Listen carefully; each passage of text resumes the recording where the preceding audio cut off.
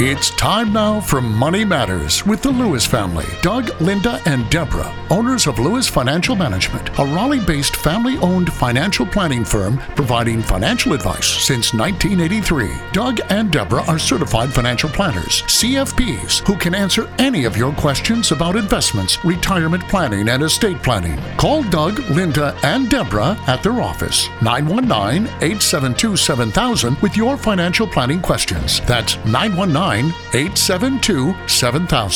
Now, here are Doug, Linda, and Deborah. Investments offered through SFA Inc. Investment advice through Lewis Financial Management. SFA Inc. and Lewis Financial Management are not related entities. And we are the Lewis family, ready to answer your questions tonight. This is Linda Lewis, and thank you for joining us on Money Matters on News Radio 680 WPTF. And I'm Doug Lewis, certified financial planner. And I'm Deborah Lewis, certified financial planner. And we're here to answer your questions for the next hour. Well, Doug, there was an interesting article in regard to being an investor or a speculator and asking the question, which one are you? Yeah, I remember the article. I believe it was written by Jason Zweig in the Wall Street Journal. But what Jason said is that it isn't what you buy, but rather why you buy that determines whether you are investing or speculating. And so he put out there the question of, are you an investor or are you a speculator? Now, the traditional view, which dates back at least to the 19th century, is that an investor buys to capture a predictable long-term stream of cash flow, while a speculator buys to harvest a short-term change in price. It isn't just that the same asset can simultaneously be an investment and a speculation, depending on who holds it. It's also the why. The same person can be an investor and a speculator at the same time. Yeah, it's important before committing any money to any asset, you need to ask yourself why you want to. Picture yourself on a continuum running from speculator to the far left to investor at the far right. And if you buy this asset, where are you on that continuum? Right, because you want to ask yourself that question because you want to know, well, why does that even matter? If you think you're investing when in fact you are actually speculating on a stock or an investment, a collision with reality could really knock you off course. You know, Deborah, if you buy because you're afraid of being left behind should stocks keep booming, then you're a speculator. That's right. If the markets rise, then makes you worry instead and look to rebalance your portfolio by selling some of what's gone up and buying some of what's gone down, then you're an investor. That's right. And this is what we're helping our clients see the difference is that when you are investing for the overall financial planning goal of achieving your financial planning goals, the things you want to accomplish, what decade you're in and what decades you're looking out into the future for. This is a distinction. I think I would correct Jason Zweig by adding that there is a third category of people. You don't have to say, am I just an investor or speculator? Indeed, there are people who have a certain amount of money that they put aside as their mad money. Oh, sure. A play account. That's right, their play account. You and I have seen clients come to our office. They have $750,000, $1 million investment portfolio, $2 million investment portfolio, and they say, but I'd like to keep, $30,000, $40,000 just my play money. That's right, absolutely. When Bojangles went public, several people were like, well, I eat there every day. I'd like to see what happens with that price and that stock. And you remember the client that said, I want to buy Tesla. Tesla stock, right. Okay. Right. That's mad money. Yes, just stuff for fun. That's easy to say this money that I set aside is just speculation money. But there is a third category other than just an investor. And I would say that is a financial planning client. Yes. Are you a speculator? Are you an investor? Or are you a planner? That's right. And a planner is a different category. And this is actually what we focus 100% of our attention at our office with our clients. That's right. We make sure, number one, that we get them out of the realm of just speculating versus planning.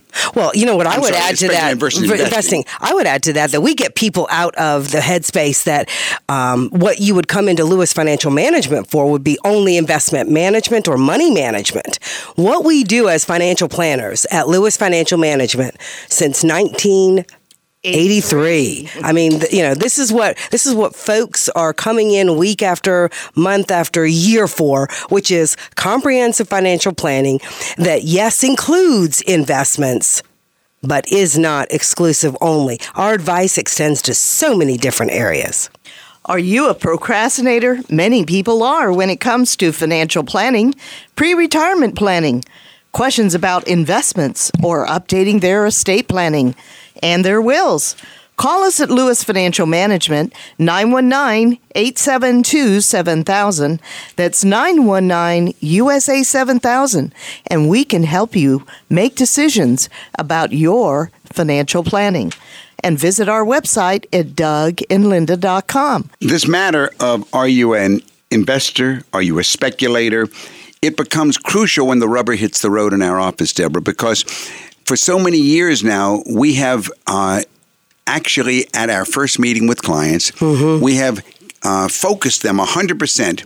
If you're here, Mr. Client, because you want us to see if we can make you a real barrel of money, we usually tell them, you're in the wrong place. This is not what we do. All right. That's different from what we do. What we do, Mr. Client, we tell them always, is we focus on what are your needs. That's right. And your goal, whether you realize it or not, your goal is not to make a lot of money, Mr. Client. Your goal is to become financially independent with the least risk. That's right. In other words, we want you to have an investment portfolio that you can plan on it reaching a certain point at which time it can start paying out to you and still never go down in value. That's and right. You can live the lifestyle of your dreams. So this is not a speculator, nor is it an investor. Right. It's a planner. We want to make every one of our clients a planner. That's right. If you'd like further information, call us at 919-872-7000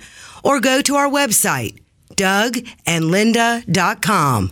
That's DougandLinda.com. I do believe we have a caller. Wade, this is Doug Lewis, Certified Financial Planner. How can I help you? Doug, Linda, I enjoy your show very much. Thank you very much. I'd like, if you could, to explain to me the difference between no-load, front-end load, and back-end load funds.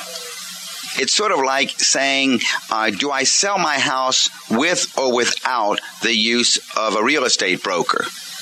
Well, the bottom line shouldn't be, do I sell it with or without the help of a real estate broker? It's where do I make the most money? Right. And so what the sales charge is, or what the load is, that is the charge that does not get into the hands of the mutual fund managers. It's what you pay someone to help you select the different funds. That's what the load is. Okay. The load is simply a commission. Right. It's a commission paid to either a broker or financial planner to help you determine which mutual fund is best for you. When you say a no-load fund, that's for the person who says, I don't need any help. I can get my own funds and I don't need any help. And so funds who promote themselves as no-load funds, they go directly to the public and they say, you don't need the help of anybody else. You can go ahead and read our material and we will tell you why you should invest with us. That's generally recognized for very sophisticated investors that are able to do so. The question then of, do you pay the load up front, as most funds do, or do you go into a fund that says, you don't have to pay any load, we'll pay the commission to the person for you, but if you ever surrender or withdraw all of your money from this fund and cash it out and take it and buy yourself a car or a house and consume it, then at that time the load will be paid. That's called a back-end load. Okay. I personally don't think that anybody should ever go into a mutual fund thinking that they're going to one day consume it. You should be trying to invest your money to such a degree that it provides comfort for you and it supports you, but not that you just consume the whole thing at one time. Right. Right. And that's like, that's what I call killing your chickens, and then you have no chickens and eggs. Right. Much better to live off the eggs. So I guess if I'm understanding it, then a front-end load, let's say you went in with $10,000, you'd pay whatever the commission is on the $10,000 on the way in. Right, maybe $500. And then as you liquidate it, or as you extract pieces from it to do things or break it out as a retirement or whatever, then there would be no additional commissions charged. Right. Where on a back end, let's say over the course of 10 years, it became $15,000, and I'm just pulling numbers out of the air. Yeah, that'd be a pretty bad fund, by the way, but yeah. Okay. But then let's say it became $30,000. Okay, and then you'd pay the commissions on the total value if you did take it all out at one time. And actually, most of back-end load funds, they peter out over a 6-year period. So if you waited 10 years, there is nothing left anyway to be subtracted. What do you mean that there's nothing left? There's no more commission? Right. A lot of the funds offer incentives that say, even if it's back-end loaded, if you're willing to, if you stay in the fund for a period of, let's say, 6 years, okay, then there's still, you never pay the load. So if you were to get out in the first year, it'd be X percentage, and the fourth year, it'd be a lower percentage, and then beyond 6, it would basically be 0%. Right. And then there's the question of, well, what if I don't want to liquidate my fund and consume the money, but maybe I don't like the way my fund is running, and I'd like to switch to another fund? Well, then, if you're in the family of funds, you can move from one fund to the other and not pay any commission, any load. Most families of funds let you liquidate one fund and go to another fund that they offer, maybe a stock fund to a bond fund or a balanced fund and so forth, and not pay it then. Our number in Raleigh is 919-872-7000. That's 919-USA-7000. Okay. Doug, in relation to Wade's call, what are the expense ratios that one usually experiences if they You see, that's a much more crucial factor, and that's something that not many people focus on. The load, whether it's front or rear, is a one-time sales charge that goes to the broker or the planner. However, what about the internal charges of running the fund? Most no-load funds have higher expense ratios, but still the question is, well, what does the expense ratio, what is it composed of? And it's very interesting. The expense ratio has 3 categories. The 3 categories of what composes an expense ratio in a mutual fund are, first of all, the management fees. And that's how much the mutual fund manager is paid in his salary, how much it costs for the rent and all the support of of what's called the mutual fund advisory company. The management fees are one part of the expense ratio. And then there's a second part, which is called the 12B1 fee. And that's usually as much as 0.25% for marketing the product. And then there's a third type called other expenses, which are audit expenses, legal expenses, shareholder transfer, agent expenses, custodial expenses. Those are the other expenses. Now, those 3 categories, management fees, 12B1s, and other expenses, are the 3 categories broken out in every mutual fund prospectus. And typically, the industry average is about 1.5% per year. For the total of the 3? Yes. Okay. There's a major expense that is not included in the expense ratios and is not a load, but no one ever knows about it, but it impacts drastically how much your fund makes in money. And those are the trading costs. In other words, the mutual fund manager, when he buys and sells stocks in your portfolio for you, he calls a brokerage firm. Right. And so there are commissions every time he buys and every time he sells. Well, these trading costs can be another 2% added on to a portfolio if the portfolio is what they call turned over a year's period of time. Right. If your mutual fund manager has a philosophy of buying stocks and holding them for the long term, then his trading costs are going to be less than a manager who has a 200% turnover ratio, which means he turns the entire portfolio over for the entire year. Right. So if you have an average cost ratio, let's say as the industry has, of maybe 1.5%, and you've got another trading cost, that's another 2%. You can have as much as 3.5% taken out of your fund every single year. And these are the things that you need to get into in the selecting of the fund. The load is a minor issue. You see, that's the help of the advisor. Right. But those are the factors that need to be looked at in terms of how your money is going to grow over time. Okay, well, great. I certainly enjoy your show. And if you have further questions, call the office in Raleigh at 919-872-7000. That's 919-USA-7000. Thanks a lot. Thank you very much for calling, Wade. Well, Doug, that was a very interesting call from Wade about load funds versus no load funds. And then there's another discussion that needs to be had here about fees and charges. When some advisors will charge a one-time sales charge when an investment purchase is transacted. Okay. But then there are others that are, and mainly fee-only advisors or money managers, who take your money and they advise you as to where they think you should position those dollars. Well, yeah, let's get the language clear. You're exactly right, Linda. That's a whole subject matter that is being perpetrated upon the public and confuses the public, and I am very sensitive to this issue. They call themselves fee-only financial planners. I'm a fee-only financial planner, and we only do no-load funds. Well, what you're talking about are people that charge a fee to you every year. Every year. Of course. But they say you're going to be in no-load funds. Well, that's exactly true. There is no load, but there is this fee that you're paying. And the fee is, as you say, usually 1%. One of the major brokerage firms just announced that they are going up to 1.5% for accounts under $500,000, I think. So between 1% a year. So let's say you had $1 million. You're talking about $10,000 a year to be in this kind of account, and you're getting no load funds. Well, do the math, and you're paying a lot more. A lot of money every year. Yeah. So the question really isn't load versus no load.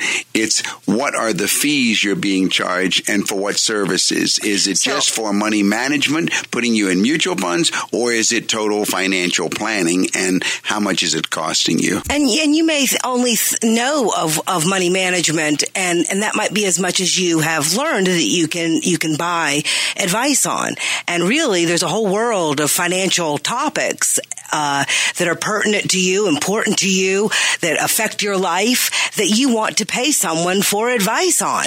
And that's the comprehensive financial planner. That's right. I like the way you put it, Deborah, that it really depends on what you want. Do you want a financial planner that will give you advice in a comprehensive fashion in all sorts of areas other than just the world of mutual funds? Give us a call during the week at Lewis Financial Management. Make an appointment to sit down face-to-face and discuss your situation. The number at our office during the week is 919-872-7000. That's Lewis Financial Management, 919-872-7000. Well, Doug, a typical question in the world of retirement planning is usually about the required minimum distribution, or what's called the RMD, from retirement accounts. In general, if you're older than 70 and a half, the deadline for making RMDs is New Year's Eve. So starting the process now to beat the end of the year rush and to dodge the penalty for missing the deadline is on many people's minds. And should be, because if you're older than 70 and a half, you only have until December 31 to take out your required minimum distribution from your traditional IRAs and 401ks, but many people wait right until the last minute to take out that required withdrawal. And if you don't happen to get it out by the deadline, guess what? You have a tax penalty of 50% for the amount that you should have withdrawn. Ouch. So, I'm guessing if there are a lot of questions, these might represent a few. What if a person wanted to know, when should they start initiating the process to get plenty of time for the RMD to be made? Well, Deborah, it's best to submit the request as soon as possible because call and request volume for financial services providers tends to be much higher than usual at the end of the year. Plus, if your transaction requires you to sell any holdings, that processing time can also take time, and the IRS is very unforgiving about your excuse of why it happened. Yeah, I'm guessing that's probably very true. Now, Doug, which of the investments in an IRA will the RMD be withdrawn from? Well, you can have a certain amount withdrawn from one or more investments that you choose, or you can sell proportionally from all of them. If you specify a fixed percentage, then the money will be withdrawn from the investments that you choose. For example, if you elect to have 100% of your RMD withdrawn from a money market fund of any mutual fund, only that investment will be tapped. But you may want to shift money from other investments to that money market fund throughout the year and have dividends swept into that fund so that the money is available for the RMD no matter what happens to your other investments over the short term. Now, I would say there's also a second or third, but there's also other advice. And what would you say, Doug, if someone was asking, what's in general your best advice for how to take out the RMD? Yeah, because the way we do it at Lewis Financial Management, we never want you to wait until December. So we compute your required minimum distribution at the beginning of the year, and then we have you start taking it out in 12 little monthly pieces throughout the year so that by the time December comes along, you have gotten out your RMD, and several benefits have occurred because of this. That would be easy to point out. First, if we're taking 12 withdrawals, those are going to be less hurtful of the investment portfolio. Very good, Deborah, because it's the reverse of dollar cost averaging going in, it's dollar cost averaging going out, and you're taking out little pieces while the funds are going up and down in value, so you don't run the risk of a large one-time hit in December. Doug and Deborah, doesn't that also address the issue of cash flow planning? It really does. And tax planning. It really does. Because as you take that money out, you're also being taxed, right? Correct. And it forces you to apply that tax analysis, which we as financial planners are doing for our clients on a regular basis, continuously if they have a database. The second benefit to taking your RMD the way we practice it at Lewis Financial Management, by taking it out month by month over the 12 months of the year, not only does it soften the risk of hitting the investment portfolio in any 1 month strongly, it also gives you what Linda said, cash flow planning, what to do with the money when it comes out. Most of our clients actually don't need that required minimum distribution amount to live on.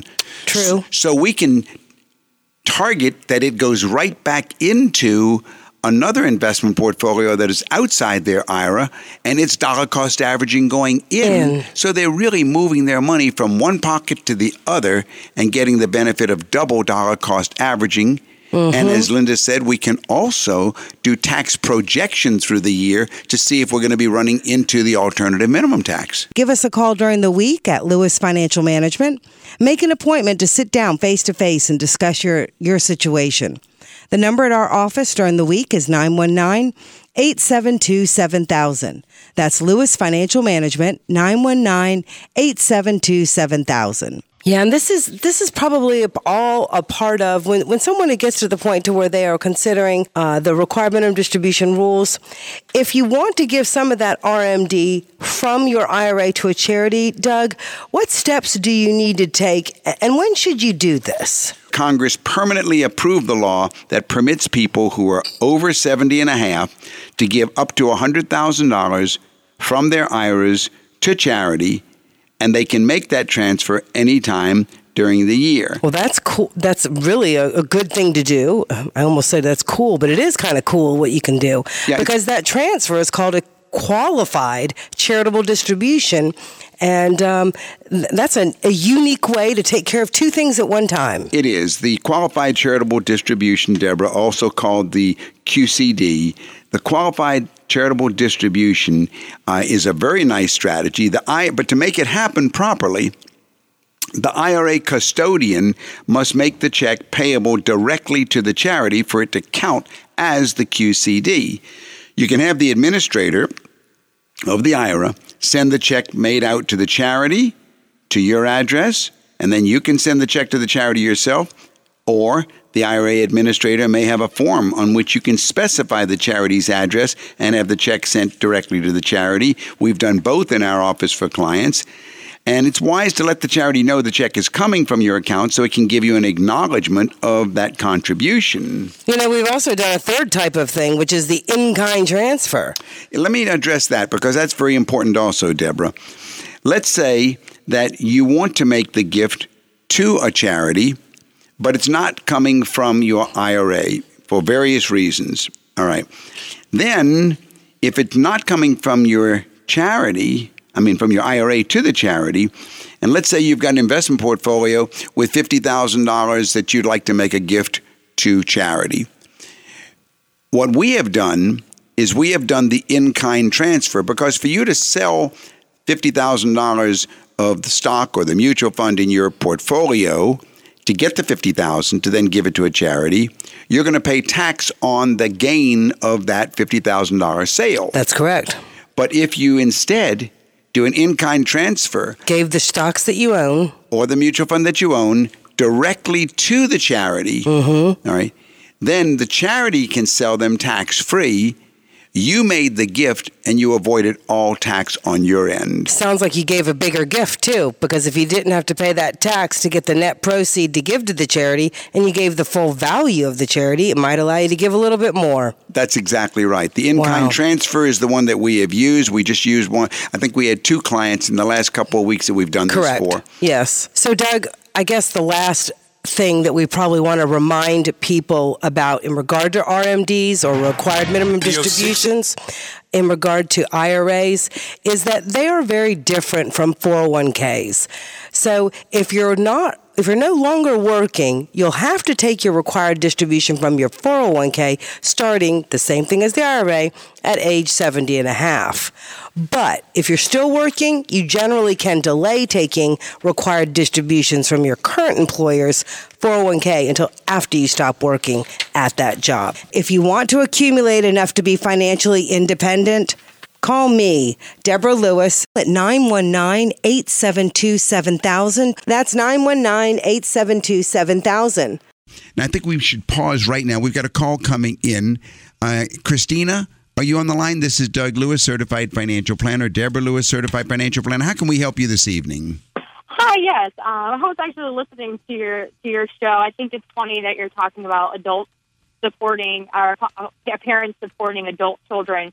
Luckily for me, I no longer have my parents supporting me. I'm 25-year-old, and luckily I'm on my own and have a Good job for you. For myself. Good for you, Christina. Thank you. So I think I'm kind of at that age where I have a good job. I'm one of those maybe still living in the now. I have a couple of those lattes, as you mentioned. And so I'm just trying to figure out at what point I should start saving for the future, kind of planning for retirement. What I should invest in. All right, Christina. Well, I'm glad that you are calling. I'm glad that you're enjoying $4 lattes. Deborah, ask her. Let's get some facts about Christina so we can answer her question. Sure. You said you're 25. Yes. And are you single or married? I am single. Okay. And no children? No children. Okay. and no dependents is really where I was going with that. And your income? My income is about $50,000. Okay. All right. And do you have anything? Have you contributed anything to your retirement plan at work? Yes, I do have a 401k. Okay. And I've been contributing to that since I've had it for a couple of years now. But I think, is that all I should be doing? Well, let's start with the expenses. Do you have any idea what your living expenses are, Christina? What does it cost you to live on a monthly basis? What do you think? Probably around $800 to $900. $1,800 or $1,900? No, $800 to $900. $800 to $900. Oh, so you've got over $2,000 a month extra? Actually, no, that's kind of low. You put it that way. Okay. No, probably about. Well, I'll tell you what. I just paid off my car, so now, yes, I have a little bit more than before. So probably, let's say, $1,200. All right, about $1,200 a month you think is what it costs to support yourself. Right. All right, and now you're on your 401k. Does your employer match at all anything? They do. They match up to 4%. And they match up to 4%. And how much are you contributing of your salary? So they match 100% to 4%, and then they do 50 from 4 to 6%. That additional 2%. I'm contributing 6%. Okay, that's good. You're doing exactly where I would tell you to stop. No more, but certainly no less, because they're giving you free money. Mm-hmm. Now, in the 401k, you need to understand what choices you have. Do you know where you are having the money invested? What are the investment choices? I don't know that. No. Okay. Number 2, you need to know what about the extra that's left over every month on your paycheck, and that becomes the most crucial thing. We actually call that pay yourself first. And what we mean by that is once you've got your expenses, and I would recommend jot down our office number. 919-872-7000. Okay, that was 919-872... 7000. Okay. And write down our website, DougAndLinda.com. Okay. And then after the show, call the office, leave your number, and Deborah will schedule a meeting for you to come in and meet with her or me and actually start financial planning. But the first thing we're going to look at when you come in is we're going to look at what are the expenses and what's left over afterwards and how you can begin what's called a pay yourself first investment plan. The beautiful thing is at age 25, you have the strong possibility of becoming a middle-class millionaire long before you are in your 60s. And sounds great. It is, and it's great because you have the magic of years. Compounding works over the years much more than looking for hitting the lottery. So that's the important thing. The second thing, of course, is that you need to go ahead and get a handle on how to invest, where to invest, what types of things to invest in. But this pay yourself first investment will be probably a mutual fund, not in a retirement plan. Okay. So just as you're putting money automatically into your 401k plan, automatically, you will automatically put money into a mutual fund that is not in a retirement plan. And these two, which you could call buckets, these two buckets will grow through the years in such a way that Deborah will be able to show you in 10 years how much you will have, in 20 years how much you will have, and so forth. That's the beginning of financial planning. This is Deborah Lewis. Our number at the office is 919-872-7000. 919-872-7000. Other questions that you may ask when you come in for your appointment will be, what about life insurance? Do I need any? What about health insurance? Am I properly covered? What about a will? Do I need one? What should be in my will? What about my income taxes? And any other questions that you want. Once you finish that appointment, you will feel, wow, I've got control of my life. And that's what a financial planning session looks like from the beginning. Right, Deborah? That's true. That's absolutely true. I was just doing some pen to paper to see what she could accumulate. I hadn't gotten to the answer yet, but it is really the power, Christina, of years. I mean, as someone who is in their 20s, what you have is 30 plus years before you will be tapping this amount of money. So even if you just use the guideline of 10% of every dollar I make, 10% goes into savings and investing, you create the likelihood that, just like Doug said, you'll be a middle-class millionaire in your middle age. Okay. And you know, as far as your retirement plan, you want to check just to make sure who the beneficiary is on your retirement plan, because if anything changes in your situation, in the future, you may want to revisit that and see who is the beneficiary of your retirement plan. Do you think that gives you a little handle on how to get started? Yeah, it does. I mean, I think when I go in, I'll probably ask more specific questions like what a mutual fund is. We've got more specific answers. I will guarantee you only one thing. I will guarantee you two things. I don't guarantee many things. Two guarantees you will have. You will come out of that meeting with every question you come in answered. Every question will be answered for you. And number two, you will come out saying, wow, I sure understand a lot that I never knew. That's right. That's right. Well, Christina, thank you for calling. Can you think of any other questions? No, I think you pretty much answered it. I'll call the office and I'll set up an appointment. I definitely would like to get more into depth so I can, like Doug said, have a handle on my future. That is great, and we're so proud of you, and thank you so much for calling. Have a wonderful week. Thank you. Talk to you soon. Okay. Bye-bye, Christina. You're listening to Money Matters with the Lewis family on News Radio 680 WPTF. And if you'd like, or if you've been thinking about scheduling an appointment with a financial advisor, or maybe you want a second opinion about where your investments are currently, call us at Lewis Financial Management, and we will be happy to schedule an appointment for you. And that number in Raleigh is 919-872-7000. That's 919-USA-7000. You know, Doug and Linda, I am repeatedly impressed by how young and astute and paying attention to details our callers have become in the last year, and the people who are calling to make appointments at our office. 20s, 30s, 40s. This is very different than, 30 years ago or 25 years ago when we started the radio show, and the callers were primarily pre-retirement or retirement years.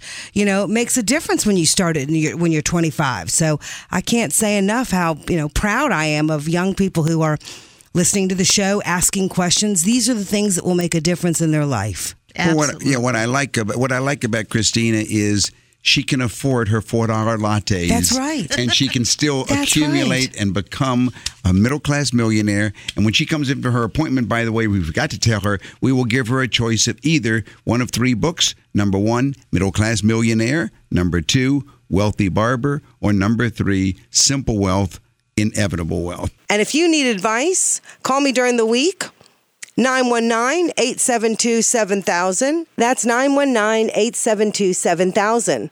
Well, Doug, Linda, we often get this question. What is the best asset mix near retirement? Yeah, I can think of... You could probably think of only two people who have never asked you that question. Thousands and thousands of meetings. This is what everybody wants to know. Yeah, the best allocation for any investor is the one where the mix of stocks, bonds, cash, and alternative investments allows you to sleep at night. But we know you need help. The traditional advice is to subtract your age from 100, which gives you the percentage of assets you should hold in stocks. If you're 66 years old, 35% of your assets should be in stocks. The balance then goes in bonds. But we happen to think this is nonsense. We sure do. Okay. That is crazy. All right. But it's very, very popular. It's the traditional advice that's given by a lot. So let's go to how we do it. All right. Well, our first rule for asset allocation is going to be, we want you to own no stocks, no bonds, no real estate, no individual anything. That's right. So we want no individual anything. Number 2, we want no index funds. Absolutely. We want a true manager of a pool of investments. So no index funds. That's right. Number 3, no ETFs. No ETFs. That's right. I'm just repeating it. That's right.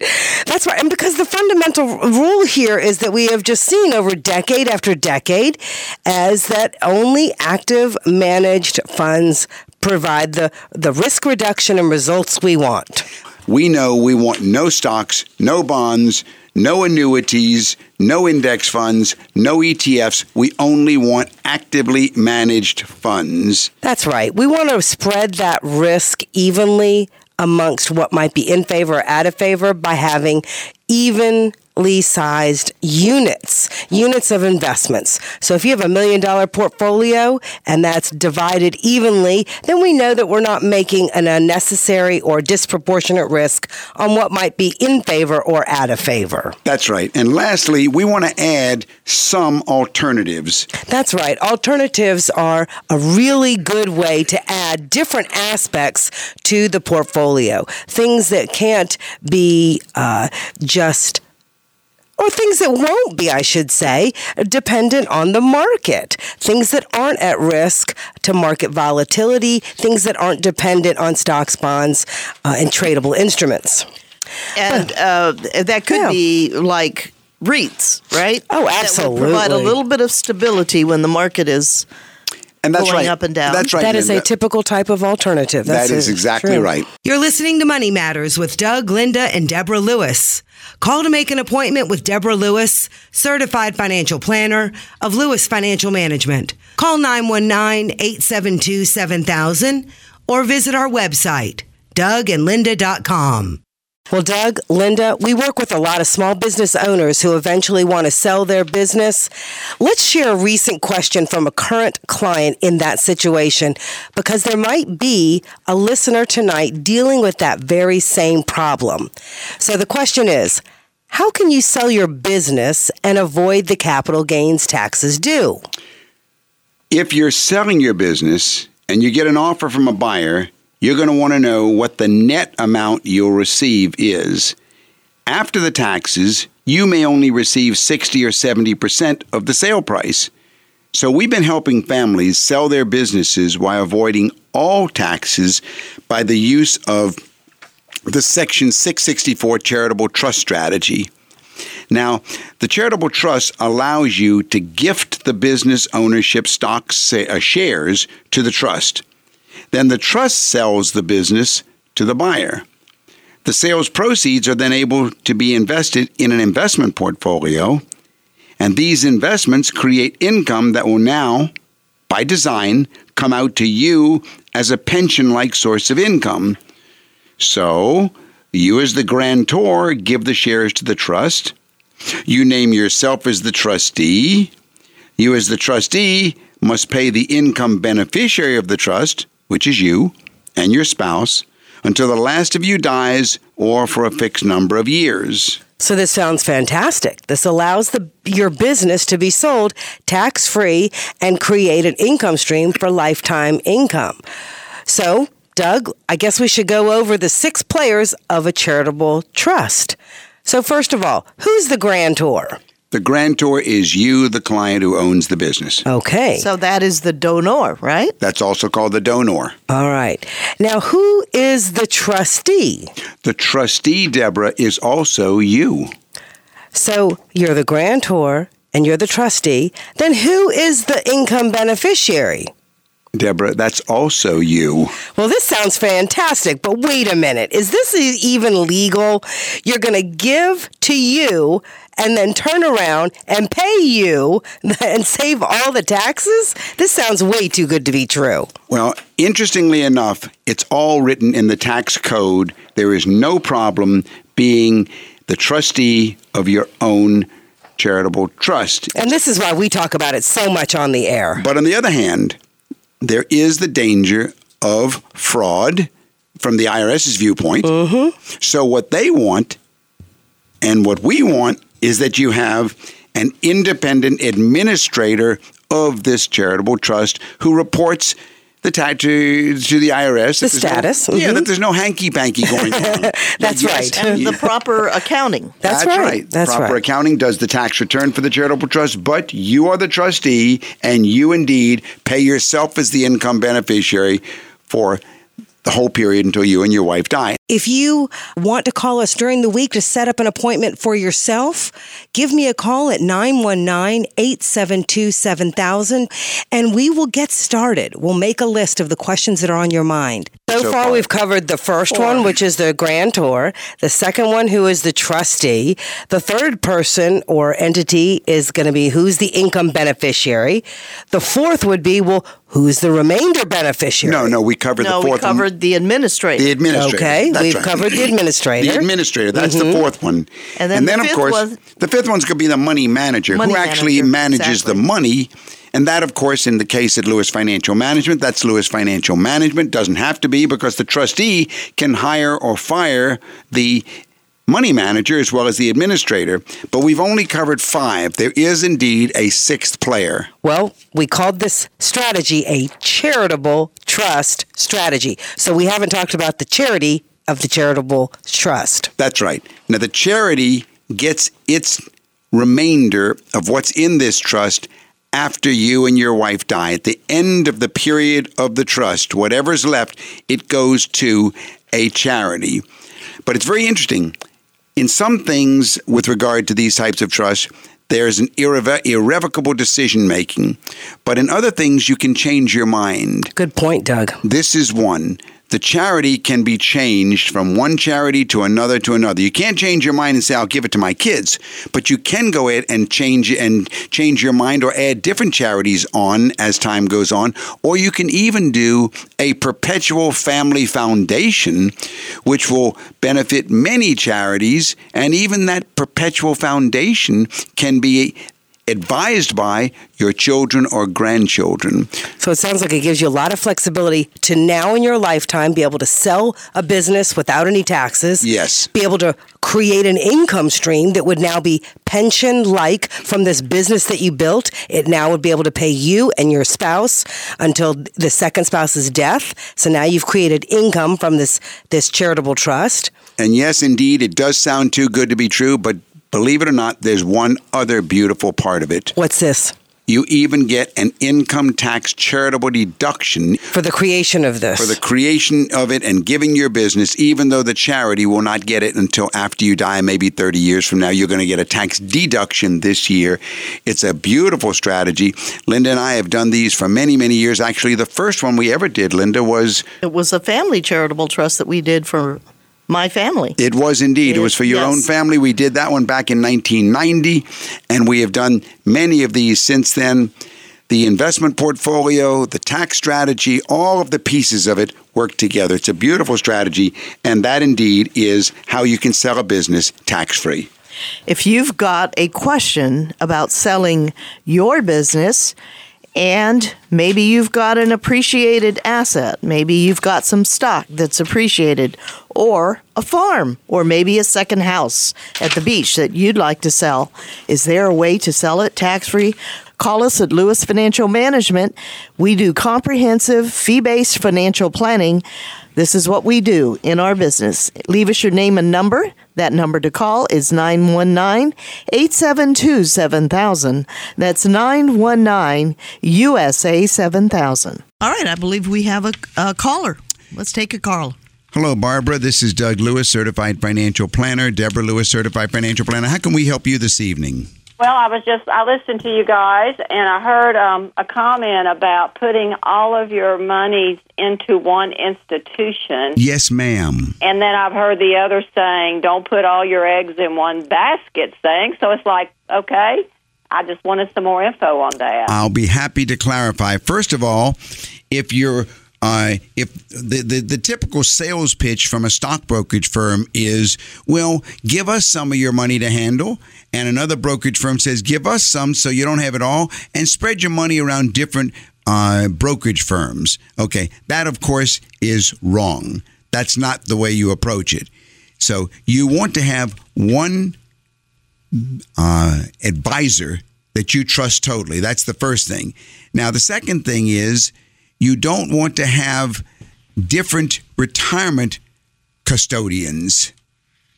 Different custodians are an accident waiting to happen. So if you don't want to have one 401k and another 401k and another 401k, you want to have all of those under one custodial account. But in that custodial account, you want to have diversification. You want to have a proper diversification. So you don't want everything in one mutual fund or too much in any one mutual fund. You want to have your money spread evenly among different types of investments. You certainly don't want to have an annuity, for example, because an annuity is one investment, which may be absolutely wrong for you, and you want to have your money spread in a proper diversified portfolio, but under one custodian. Does that make sense? It does, and I guess if you're lucky enough to have more than one 401k here and there and everywhere, I guess that makes sense. Well, some people, for example, have been fired or have terminated a job, and then they move to another one, and that they've got a little 401k still dangling out there from before. Right, and then some companies that you've got the option to roll it into another 401k plan, then it would still be, still out there as well. And that's exactly what Linda was saying when she said you shouldn't do that. Once you have left a firm and you are in a second firm, if your old 401k is still untouched, you should roll that into an IRA where you control it. Correct. Okay, but still keep if you. And then inside that IRA, that's right. Inside that IRA, we want to have the money diversified. Maybe let's say it's $300,000. It should be maybe in 7 different mutual funds. Something like that, where it's diversified by types, by categories, by risk, and knowing the managers, but under one custodial account, one IRA custodian. Right, and if you had an IRA separate or a Roth IRA you should have those as well as the institution that has your 401k that you rolled over? I think you should always, as much as possible, yes, have the custodians be the same. Okay. And I'm really glad you brought the question up, Barbara. I don't know if you've had a chance to call our office before, but if not, put down my phone number, 919 727,000. Oh, you got it. Yes, ma'am. That's it.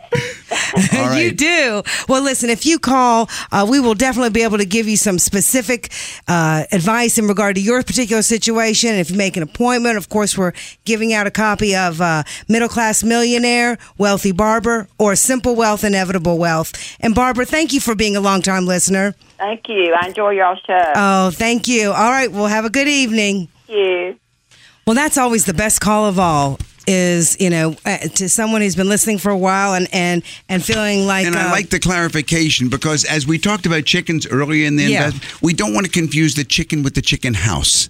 You want to have one chicken house, but you want to have a diversified portfolio of chickens. That's right. And the chicken house is one. The chickens are another. That's and this right. is what we need. We need to think of it that way. And I'm so glad that Barbara called in for clarification on that. Well, Doug, Linda, recently a client had a question about his 401k, and this is a typical question. So if you're listening tonight, this may be your question. He asked, my employer allows an in-service withdrawal from my 401k into an IRA. Should I do so? And how should I move my 401k into an IRA? All right. Normally, you have to wait until you retire to move your accumulated value in your 401k into an IRA.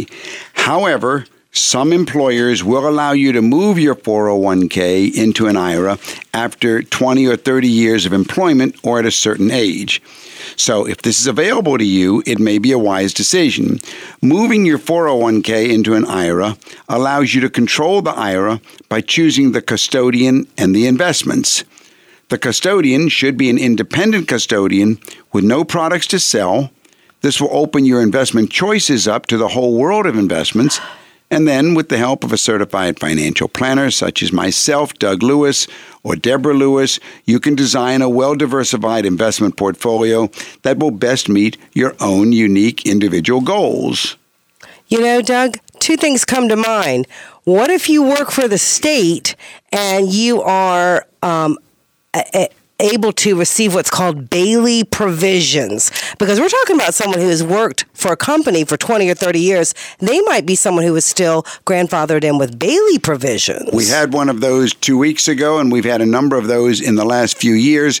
You do indeed need to understand the Bailey provisions. Now, the Bailey provision says if you don't do this, if you leave your money there in your 401k with the state or whoever the employer is, when you do take money out, your North Carolina tax will be forgiven. There'll be no North Carolina tax. Right. So now we need to run the numbers very carefully and see, by having the ability to choose different investments and see how they have done, does it offset the benefit of leaving your investments where they are to save the North Carolina tax. And we always want to run both of those numbers before we make any decision. But if indeed it looks like you're much better off, then indeed the in-service withdrawal will be what we will recommend. If it doesn't, then we recommend you don't, because the Bailey provision does need to be taken into consideration, yes. Now, the second question that this prompts in my mind for other client scenarios is this. What if you are hearing this for the first time, that there's this provision called an in-service withdrawal? How do you find out whether or not there is one? Is there a short answer to, where do you go to find out? Does my employer provide an in-service withdrawal? Deborah, it's a great question, because so many times I have asked clients in my office, do you have it? And they say, no, I think I can get money from my 401k if I have a disability or a sickness or buying a home. But you personally have experience. How did you find out for, I think it was clients at Glaxos? Several different employers. And the easiest, fastest way is get me on the line with you and how to ask those questions. We'll call together and we'll find out the answer if it's a provision available to you. Make a difference in your financial planning. Call us at Lewis Financial Management. Set up your appointment. Call us at 919-872-7000.